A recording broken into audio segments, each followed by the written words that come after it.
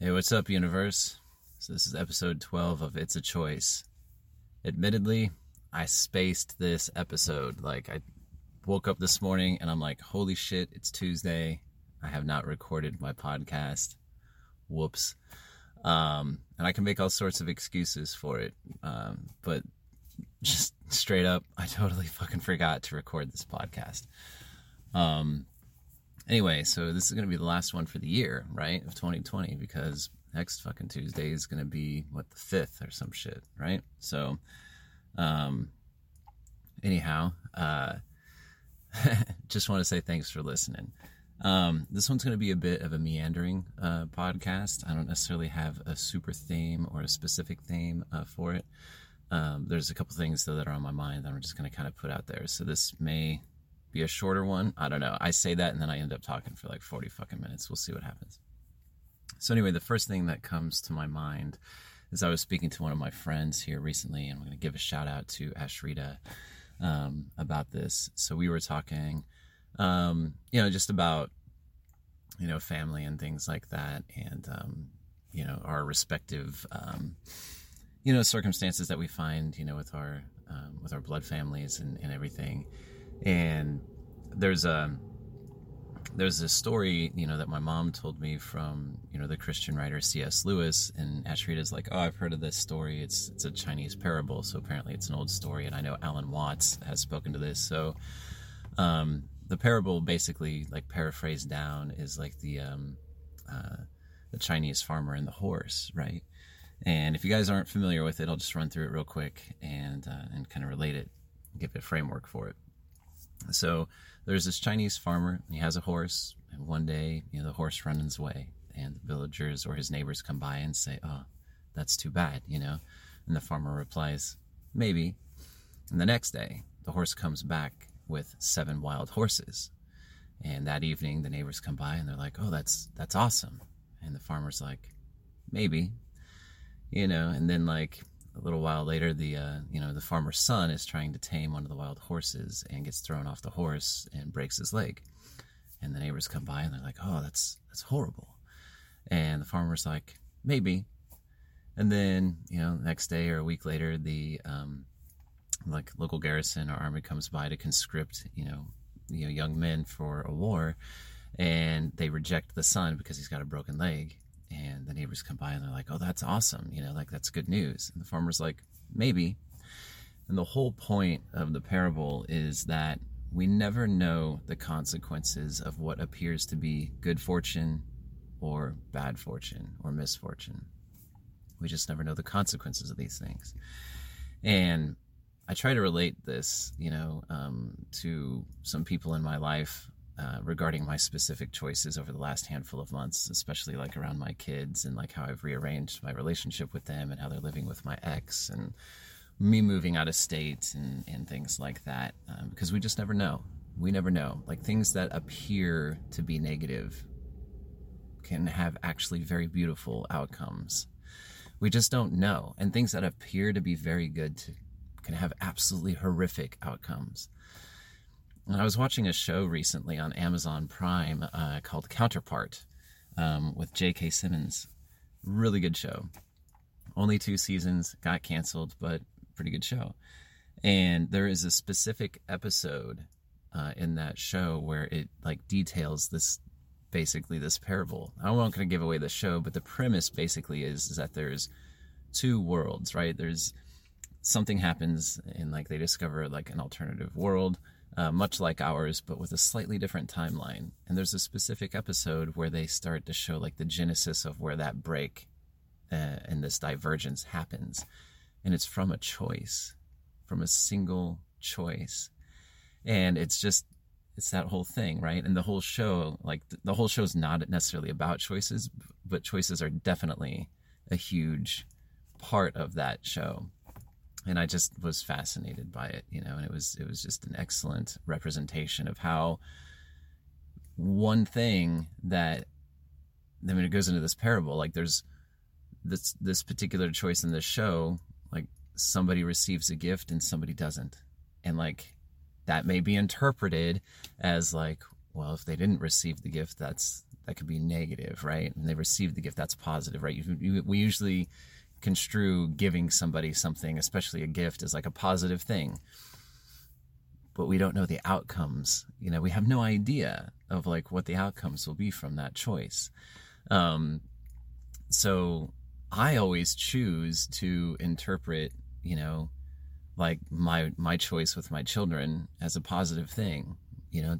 I'm gonna set that intent, and I'm going to work towards that. I'm going to move and gravitate towards those outcomes and create positive realities out of that choice, even though like there's other people in my life that are like, that's the worst fucking choice ever. And I'm like, that's how you can choose to interpret it if you wish, but we never know. We just never know, right? And so that's basically my main thing that I wanted to speak to here. And I know it's only been like 6 minutes into it. I guess the other thing that kind of comes up, and this is completely a little bit off topic, but something that I was listening to yesterday, and I'm just going to shift gears a bit. But it still has to do with choices, and it's just about, reflecting on ourselves and choosing, growth over not. Like when I think of this particular topic, maybe this will be like a a double feature in this episode, right? Try to just shove things in at the last minute at the end of the year. But have you guys ever seen Trainspotting? There's Trainspotting and Trainspotting 2 with Ewan McGregor. And I had this poster in college, and I've always loved them. There's a monologue in both, like Trainspotting 1 and 2, that Ewan McGregor does. And if you haven't seen it, just check it out. Just YouTube, like, Trainspotting monologue or Trainspotting 2 monologue, and you'll find it. And choose life, that's Ewan McGregor goes on this whole like rant about choosing life. And I'm not going to even attempt to repeat it, but I've always loved that, and choose life. And anyway, like what it's making me think of, in this moment is just, and this is something that Ashrita and I spoke about too, like, it's not about being better than anybody, right? It's not about that. It's not to say that anybody's right or wrong, or that one path, or, one set of choices is better than another, because as I said in the beginning of the podcast, we just never know the outcomes of our choices. We never know fully what that's going to blossom into. So the thing with like self-development or growth, or just like kind of, reflecting on yourself, or doing shadow work, or however you want to call it, there's consequences to that choice. It changes relationships, it changes dynamics, it changes how you see things, how you see yourself, how you see others. And those could be really big repercussions to that particular choice or that type of work, and when one chooses to go down that path and start to look at oneself that way, and just kind of dig in on that kind of stuff, they're actually choosing not only to like see themselves differently, but they're going to start to see life differently, and they're actually going to be choosing to change their relationships based on that. And there's just no way around it, as I went through TCP, like in Jim Fortin's program, the further I got into it, especially when we got into topics about relationships, I was joking and kind of said there should be a disclaimer that like partners need to like sign, so that they're aware that if they're not in this program with their partner, that their partner very well may change. Like shit could get better, or shit could like go sideways. You know what I mean?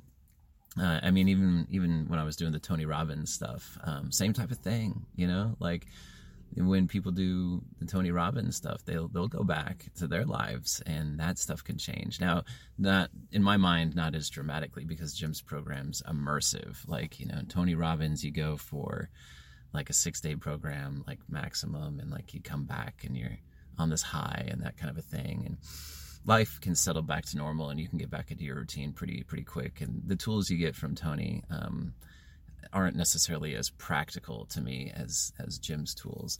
But that being said, like, if you were to do enough Tony Robbins programs and actually like implement the stuff that he gives you, like you could transform your life too. It's I just find Jim's program to be more immersive and in the tools more easily accessible and impractical. But that's just my opinion, like it's not a slam on Tony or anything like that. It's just been my experience. But either way, like, I don't care where you go or, what person you decide to listen to. But once you start to look at yourself, like, there almost needs to be a disclaimer to be like, once one person starts to go down that path, there's just, the person choosing to do that is actually choosing to change their life in ways that they don't know the impacts. They don't know the implications of that. I didn't. And when I look around at other people that I've met in these groups and everything like that, they didn't fucking know. And their lives have changed drastically. And, I know that when people have partners, like, their partner will look at them and be like, damn, like, a lot of shit has changed, And the reason I bring that up is because I was listening to a book. I'm down in Texas now. I drove from Kansas City down to Texas to help one of my buddies out with his fireworks stand. And I was listening to David Deda's The Way of the Superior Man, I believe is the name of the book. And, just, again, to even get into that kind of a content is a choice, to look at yourself and to learn about oneself and to just kind of get a different understanding and perspective on ways of being, right? And it just gave me a lot of food for thought, the particular content out of David Deda's work. And I'm in another program where David Deda isn't necessarily explicitly like cited or even his content used. I just know that it's a program ran by a couple, and I know that the man in that couple has experience with David Deda's work, and I just wanted to explore more of that. And so anyway, it's how we choose to show up, both when we reflect on ourselves, how we choose to show up in our relationships, and again, we just never know the outcomes of those things. And so I just wanted to, like I said, it's going to be a bit of a meander there, but that's just kind of something that it made me think about. So anyway, there's not a lot more that I need to ramble on about in this particular episode. That was the main thing. There's other things that I could get into, but I'm just not. I could give other examples, because it's the holiday season, right? Family may or may not be present in your life as far as like sharing time and space with them around this particular time of the year. But I'm not going to get into any of that. There's no reason to kind of dredge up my stuff to get into.